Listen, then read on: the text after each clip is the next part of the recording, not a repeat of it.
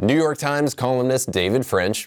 Please, y'all, seriously? And Eric Metaxas. Jane, you ignorant slut. All the way back in 2020 had an incredible debate about whether or not Christians should vote for Donald Trump. Donald, you're the most amazing guy. Well, let's just say that the debate has not aged well for David French. And Joan Shingang, I'm going to pronounce right, Shanga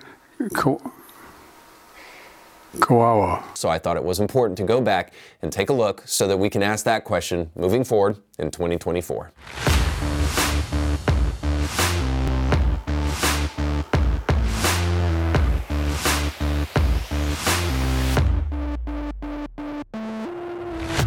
Welcome to the show. Don't forget to like, share, and subscribe. If you have yet to see our brand new trailer for the film Fatherless that showcases the breakdown of the nuclear family, then you need to do so. And you can do so by signing up for our newsletter. Not only by signing up for the newsletter will you get a host of great extra content that is for our subscribers only, but you'll also get access to the trailer at least as it sits in its present state, because we're right now in production of this film. And by accessing this trailer, you can also find ways to help support this film so that we can bring this much needed project to market. I believe it is the linchpin for changing the future of America. If we can fix the fatherless epidemic in America, we can fix America, and we need your help to do that. So sign up for the newsletter today. You can do that by going to the link on the screen or going to the description of this podcast, where you'll find a Linktree link that gives you the ability to interact with a bunch of different content from Indie Thinker, but most of all, sign up for our newsletter. Abraham Kuyper said, "There is no square inch under heaven in which Jesus Christ, who is sovereign over all, does not shout mine." Now, the idea there is that if you're going to truly be a follower of Jesus, then you should let his teaching infiltrate in every area of your life. And in fact, the atheist and the agnostic is correct in calling the Christian a hypocrite if you're willing to compartmentalize your life and say, well, this part of my life is religious, but not this part. And that's why Christians cannot afford to say that I'm not political or I'm just gospel-centric, but I don't let politics, invade into my understanding of who God is and what I talk about. Of course, that's because politics is merely an expression of values for the individual or a society. And our politics does impact people in society in the way in which they live. So in every sense of the word, you cannot be a Christian and not be political.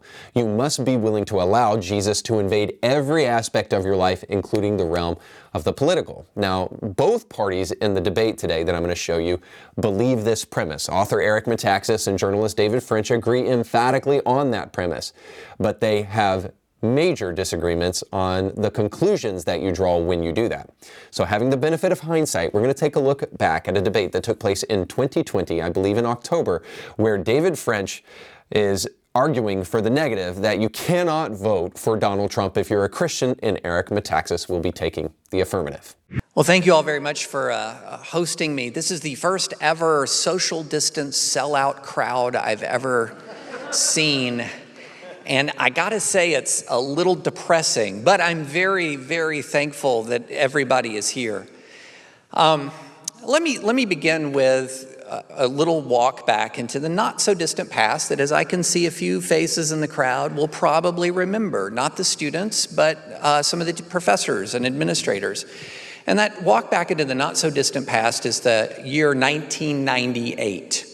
Those of you who remember that year will remember it's notable for a couple of things. The American economy was booming. Job creation and economic growth during the Clinton years were at an incredible rate. They were the highest rate in modern times, far higher than, for example, the Trump administration before the pandemic, far higher than the Obama administration, far higher than the Bush administration. The Cold War was over. There was peace. There was prosperity. But the president was gravely morally deficient in many ways. Gravely morally deficient. He had an affair with an intern in the White House, lied about it under oath, tried to obstruct justice about this affair. So what were we going to do about it as a Christian people? As a Christian people, how are we going to use our moral voice, our moral witness to the world? Well, one of the ways that we used our moral voice and our moral witness is we loudly proclaimed the importance of character in leaders. And we didn't just do it as a matter of political expediency. We tied it to Scripture and to deep theological truth. I'm sure there are members of the Southern Baptist Convention in this room, and you might remember that in 1998, the Southern Baptist Convention introduced a resolution on the character of public officials. And one of the clauses in that resolution said that tolerance of serious wrong by public officials sears the conscience of a culture. It spawns immorality and surely will result in God's judgment. A generation of white evangelicals enthusiastically looked at that and said, "Amen, brother. Absolutely, this is absolute common sense." A shorthand version of this is character is destiny.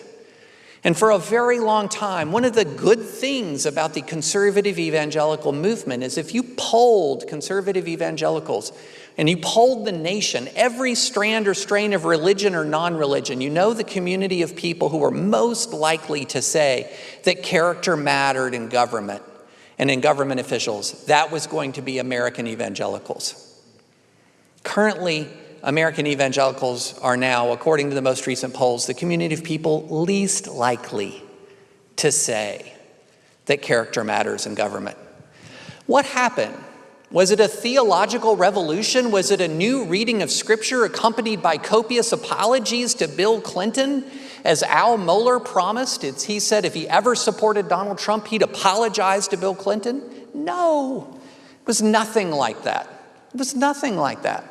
It turned out, y'all, that the commitment to character and leadership, which was grounded in truth in 1998, was grounded in something else that was even more powerful than truth to an awful lot of Christians, and that was partisanship. When it came time to carry a cost to a commitment of character, Christian conservatives deserted the field. Now, the problem was when they deserted the field, they didn't change the underlying theological truths that they articulated in 1998. Indeed, they could not change the underlying theological truths in 1998 because those truths weren't up to them. And some of the core truths here, if you're going to boil down what we're talking about, it is character matters. Not only does character matters, but in many ways, character is destiny. And look, if you look at the United States of America right now, things are not good. On almost every level, things are not good. We, the people of Jesus Christ, helped sow the wind by using the awesome power of the most powerful faction of the most powerful political party in the world to bring Donald Trump into the office of the President of the United States, a man who is manifestly cruel, a man who is manifestly ignorant, a man who is manifestly a liar, a man who is manifestly incompetent, and a man who manifestly hates many of his fellow citizens, brought him into the most powerful office in the land, and exactly what you would expect has happened. And guess what? Probably between 70 and 80% of people, white evangelicals in this country, will do it again, and I am very sorry that it's about to happen. Now, French essentially here is arguing that conservative Christians in particular have quit caring about character, and now all they're doing is voting for partisanship because they want to vote for Trump. That they've thrown their morality out the window, and all they care about now is the fact that Donald Trump is a puncher, and really Christians down deep inside, they're just a bunch of evil sons of guns, and they just always wanted to punch people, and now they get the opportunity to do it through their kind of proxy, their idol, Donald Trump.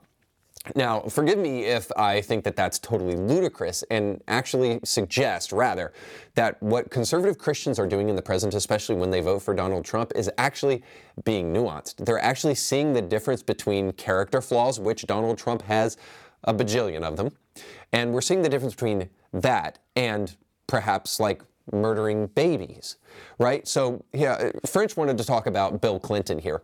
So Bill Clinton was a philanderer. Now, the difference between Bill Clinton is that Bill Clinton was a philanderer in office, whereas Donald Trump, last I checked, wasn't having sex with prostitutes and paying them off or porn stars while he was in the White House as the president. This is something that took place, what, like 15 years ago, when, by the way, Donald Trump was a Democrat. Thank God he's been saved since then.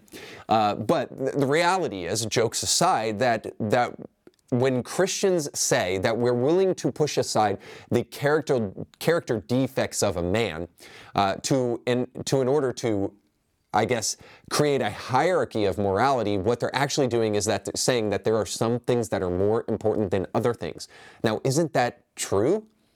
Isn't that something that Christians should believe? And if they truly are believers that a life is a life from conception, then when we're talking about a group of political people who want to even murder babies all the way up to the 3rd trimester, many of them, then aren't we logically consistent by saying, hey, we can maybe push aside the moral indiscretions of a man in the past and the way in which he talks to people in the present, and we can say, hey, it's worth saving lives, so let's rally around this guy? Now, not to mention, not only is Donald Trump responsible for doing that literally by the overturning of Roe v. Wade, but he's responsible for doing that in the tens of thousands. Not too long ago, Fox reported that an estimated 30,000 babies were saved since the overturning of Roe v. Wade. Now, last I checked, one is a lot, and it was during COVID for liberals and Democrats. So 30,000 babies is much more than one, and that's how many Donald Trump potentially was responsible, not single-handedly, obviously, but responsible for helping save because he instituted Supreme Court justices that were vastly more conservative than before. So forgive me for seeing the difference between apples and oranges and recognizing it very clearly here. Now, I do want to just say one last thing about French's argument here. Close your eyes for a moment, and all the negative things that French says about Donald Trump could go for Biden and way more. Now, of course, French didn't know this in 2020. And that's kind of one of the things about this debate that's a little bit frustrating, is that French is almost in a winning position from the beginning because he gets to create a unicorn called Joe Biden, who has never been the president before, and kind of wish cast into this magic unicorn called Joe Biden. But here, in 2024, in the land of reality where leprechauns and unicorns and the LGBTQ element of people don't get to decide what gender they are, to be correct, they don't get to decide what biological sex they are based upon whatever they feel their gender is. In the real world, the truth is that Biden has been the worst president in my lifetime, if not ever. Now, we'll get into this just a little bit more, but the reality is that this didn't age well for French because Biden has been destructive in almost every single front you can think of. So much for your moral support of a guy like Biden who's way less radical than some of his leftist counterparts. We know better now. Needless to say, French should have known better then based upon what was happening and taken the side of Eric Metaxas, but he didn't. So next we're going to hear from Eric Metaxas and see what he has to say about Donald Trump. David, thanks for all you say. I disagree with some of the things you say.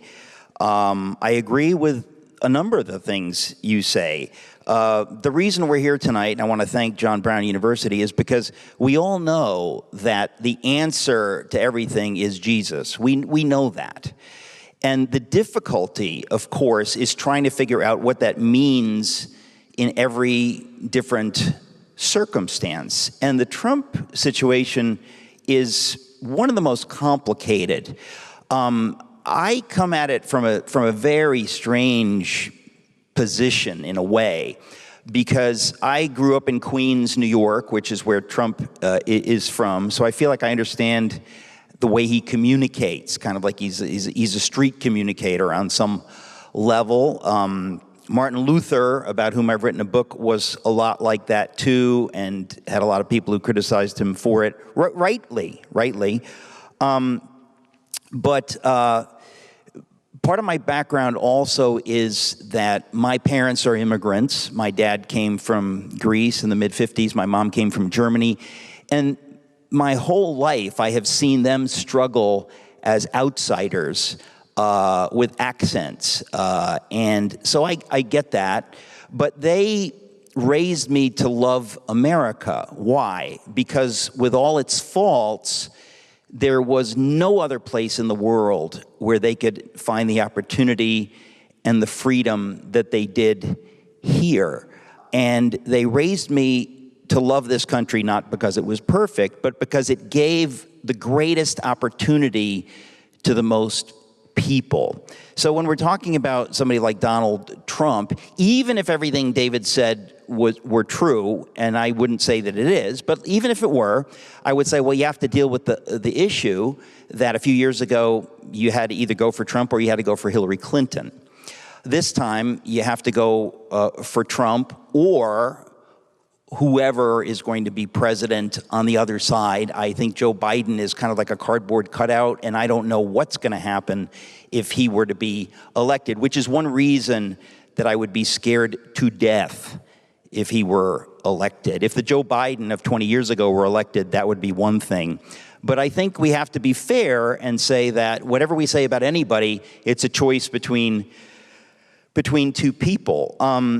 I don't agree that Trump is cruel. I don't agree that he's racist. I don't agree. Listen, I wrote a 300-page book praising the man who abolished the slave trade in the British Empire. I'm on the record, okay, as believing that your Christian faith would lead you not to be racist and to fight racism. I wrote a 600-page book on Bonhoeffer, which the central point of it is almost that Jesus was not a white Aryan, but a Jew.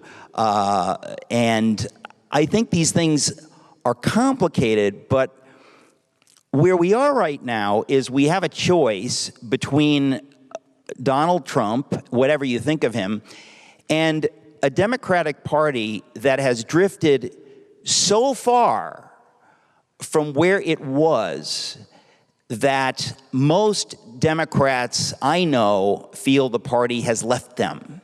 In other words, if we're talking about Joe Biden 20 years ago or 30 years ago, a lot of people would say, look, he's a centrist, but today, the Democratic Party, in a funny way, because of Trump, I think, drives people crazy, and he gets them to say things that they wouldn't normally say.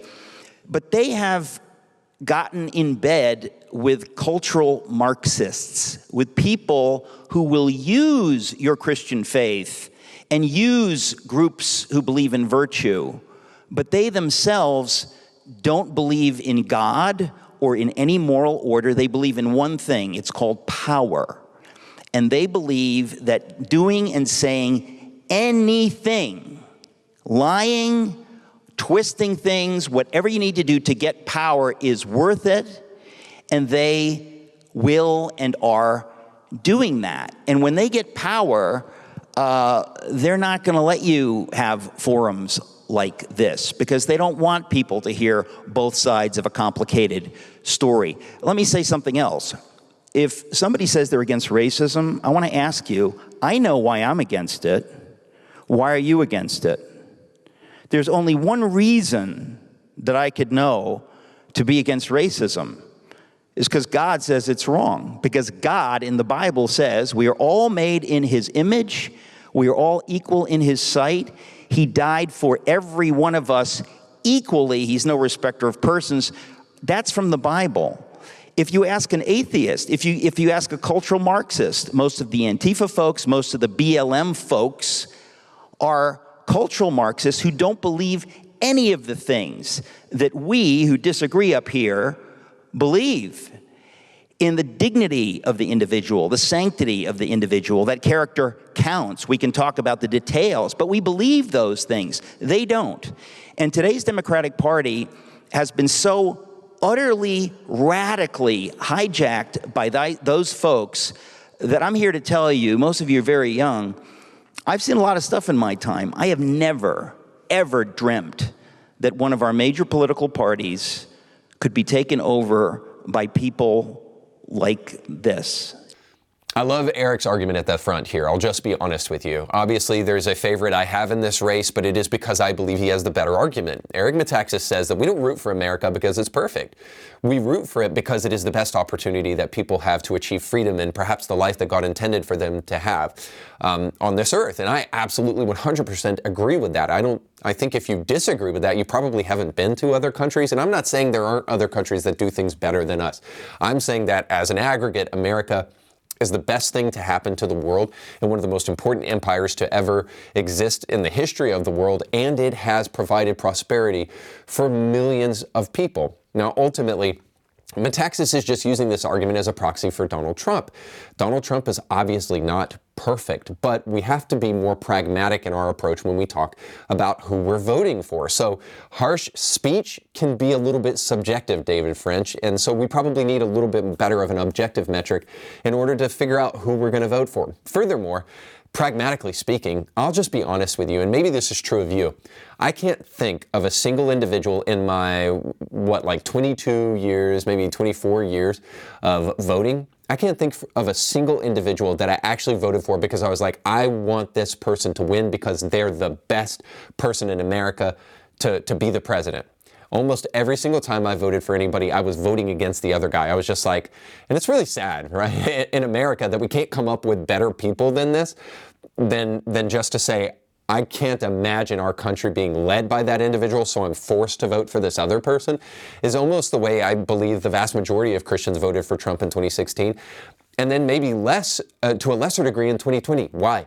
Because Trump actually proved that he's not that bad on policy. In fact, I don't remember a single war that Trump got the world into or that was going on during the Trump administration, but now we've got war in Israel and we've got war in the Ukraine, and both of those were preceded by things that Joe Biden did. Now, again, French didn't know this at the time, but the Afghanistan withdrawal was what preceded the attack in Ukraine and the war that's still ongoing there. And of course, the giving of millions of dollars to Iran was what preceded the attack on Israel, where Hamas has been known to be funded by Hezbollah in Iran. So all of this is clearly things that we need to think about when we're looking at people pragmatically. So the pragmatic approach is what I think Eric is trying to argue for here, and I think it's really important that we think about political candidates from this approach. Let's just look at policies, let's push personality to the side, let's look at policies, and then let's just be really honest. And of course, Eric here really clearly illustrates that the Democratic Party has been hell on minority communities, especially in the inner city. Let's just be honest about that.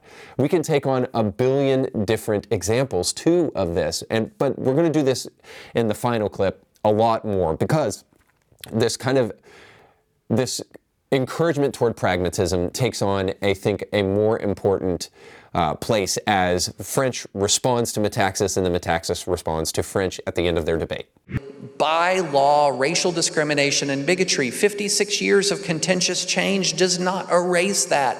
And so when we see what we have seen with our own eyes, the declaration Black Lives Matter is something that needs desperately to be said in this culture and in this country. Does that mean, as a pro-life Christian who supports religious liberty and families, that I'm going to read the Black Lives Matter organization, this small organization that you can look up on the website, and they have elements where they're against the nuclear family, or they want to see a pardon for a cop killer, and say, oh, French, you're for that? Please, y'all, seriously?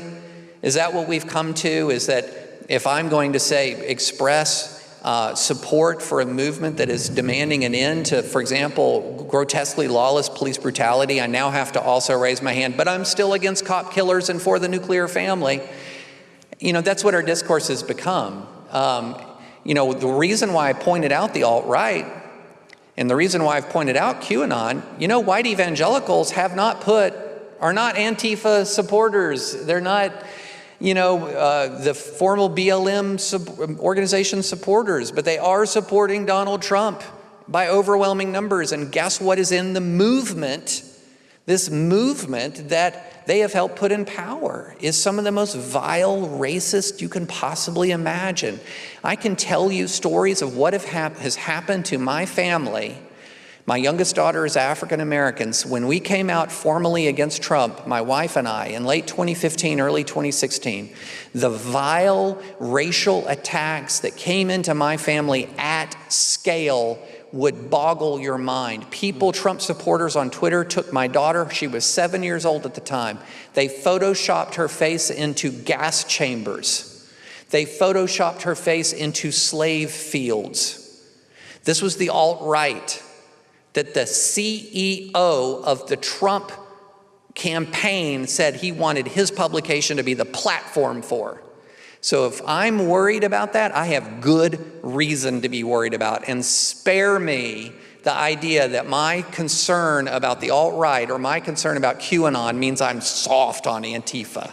All right, Please. we are out of time, but I know, Eric, you've been chomping at the bit. I just want to say Trump word. fired the man you're talking about. He fired him early in the administration, number one. Number two, where the heck is this fictional alt-right? Have they been looting? Have they been burning things? They are such a tiny minority that comparing them to Antifa or to the BLM Marxist mobs who don't give a damn about actual black lives and who have horribly cynically grabbed that phrase for their own purposes, they would have happily killed George Floyd if they thought it could give them power for their Marxist ideals. They don't care about blacks, and that's why I won't say Black Lives Matter if they demand it. I know Black Lives Matter, but they're going around and demanding it and using it as a slogan is turning people into suckers. They need to be rejected. They hate America. They hate everything Christians believe in. And anybody who hates everything Christians believe in and everything the founders believe in need to be rejected, including the alt-right or whoever else. But the idea that they would be compared seriously to what is going on in America right now as the whole country is burning is just amazing to me. The alt-right has killed far more people in the United States of America than Antifa. At the beginning of French's comments, he does something really interesting. So I want to kind of roll the tape back just to that, where he says, essentially, that just because I believe in the mantra or the movement Black Lives Matter, it doesn't mean that all of a sudden I become somebody who supports rioting and looting or defunding the police. Don't lump me all into that same category. And then directly on the heels of that, David French lumps all people who support Donald Trump to the alt-right and to QAnon conspiracy theorists. I mean, it's very hypocritical. So he says because the alt-right endorses Trump and not because Trump endorses the alt-right, that all of a sudden that means they are synonymous one with another. So I think that that's a false equivalency, needless to say, and this happens a lot in debates, and you have to be really, really honest about it. But let's give in to the premise just a little bit, and let's compare since David French wants to do that. And so I fact-checked his comment that the alt-right is way more responsible for violence than Antifa and the left. And according to far left radical, because I want to try to show you here that there's a way that you can just absolutely mess with the evidence. Far left Guardian, they said this, that 0 victims were killed in anti-fascist attacks since 1994. So 0 people killed. And there were only 21 victims killed in left-wing violence since 2010. Now, there were 95 victims killed in jihadist attacks since 2010, 117 victims were killed in right-wing violence since 2010, and 329 victims killed in right-wing violence since 1994. Now, first things first, if we're going to include transgender shooters in kind of left-wing violence that's taken place since 2010, then this number 21 is totally a lie because it's way, way more than that. But even if we take the Guardian at face value and we say, hey, you know, the total people killed, it's only 21 in left-wing violence since 2010, but I mean, look at the right wing. They're killing 117 people in 14 years. That's what's going on. So all I can tell you about that first and foremost is that's just a holiday weekend in Chicago in terms of those kind of death numbers. But I also have to tell you that it's also paltry compared to how many people are killed in abortion clinics every single day, not to mention every single year. According to the CDC, in 2021, under the Biden administration, there were over 600,000 legal abortions reported to the CDC from 48 reporting areas. And then Planned Parenthood themselves released this, that the Biden-Harris administration released its proposed budget for 2023, and wouldn't you know it, that specifically, they propose $400 million to the Title X Family Planning Program and $653 million for international family planning and the UNFPA. In other words, they have given $400 million nationally and globally over $600 million to abortion clinics. So if you're going to be pragmatic about this, especially as a pro-life Christian, there is only one choice that you can possibly make. And in this debate, I'll encourage you to go check the whole thing out. The most dishonest thing throughout the whole debate is when finally David French is cornered on this specific idea that Joe Biden is a pro-abortion candidate, and then he says, well, I'll just vote third party, which is the biggest dishonest cop-out on the planet. So in other words, you're just going to vote in a way that doesn't matter at all. You may not like the two-party system, but it's better than a one-party system. And we don't have a three-party system, so any third-party vote or any vote outside of these two major candidates is just pointless. So forgive me if believing that all of that is a cop-out so that he can get away with his moral purist claim that he's not going to vote for Donald Trump. If we're going to be honest with ourselves, there is going to be one candidate that wins at the end of the day, and it won't be some third-party person or somebody on the ballot. It's going to be Donald Trump or Joe Biden, and we have to live with that for the next 4 years. And to do that, you just have to be pragmatic as possible. You can excuse David French back in 2020 for not knowing what a disaster Joe Biden would be, but here we sit in 2024, and David French and his buddies are still up to the same kind of arguments in the after party, as I showed last week in my video on that subject. I'd highly encourage you to go check it out. But he's also doing it in other capacities with his writing as he continues to critique the church and continues to critique conservatives for actually being willing to vote for Donald Trump. We don't live in 2020 anymore. We live in 2024, and Joe Biden or Donald Trump are going to win. And as we sit here in 2024 and grapple with that decision, we're hearing things like Biden just got exonerated from a charge for mishandling documents just like Donald Trump had done when he was president. And Biden did this when he was vice president, so he didn't have the kind of plenary authority that Trump does as president. And in that indictment, I'm sure you've all heard by now, that Biden was considered too old to stand trial, too incompetent to be held culpable for his crimes. So if he's too old to stand a trial for his crimes, then he is too old to lead as president. Now, I don't know if he's going to actually make it to the ballot at the end of 2024, but I can tell you this. If he's too old, if he's been a disaster on foreign policy, if he's been a disaster at the border, if he's elected an assistant HS secretary who is hell-bent on mutilating children, and I'll save you the laundry list of things. If he has been a complete disaster, then we really have only one moral choice. At the end of the day, I'm not a sophisticated voter. I am a one-issue voter. If you can convince me that you're going to stand up for the hundreds of thousands of babies that are murdered every single year in America, then you've got my vote. Just simply telling me that there are right-wing actors who have been stirred up by Donald Trump's rhetoric and hundreds of people may be killed in the next 10 years as a result of it. Listen, I'm concerned about that, but nowhere near as much. And by the way, you can't really even prove it. So if you really care about your witness in the public square as a Christian, and you think that voting for Donald Trump somehow will take that away, I would highly encourage you to think for yourself on that one, and do not sell your soul for the sake of getting a couple brownie points with those on the left. All right, that's all the time we have for today. Thanks so much for watching. Don't forget to like, share, and subscribe, and go with God.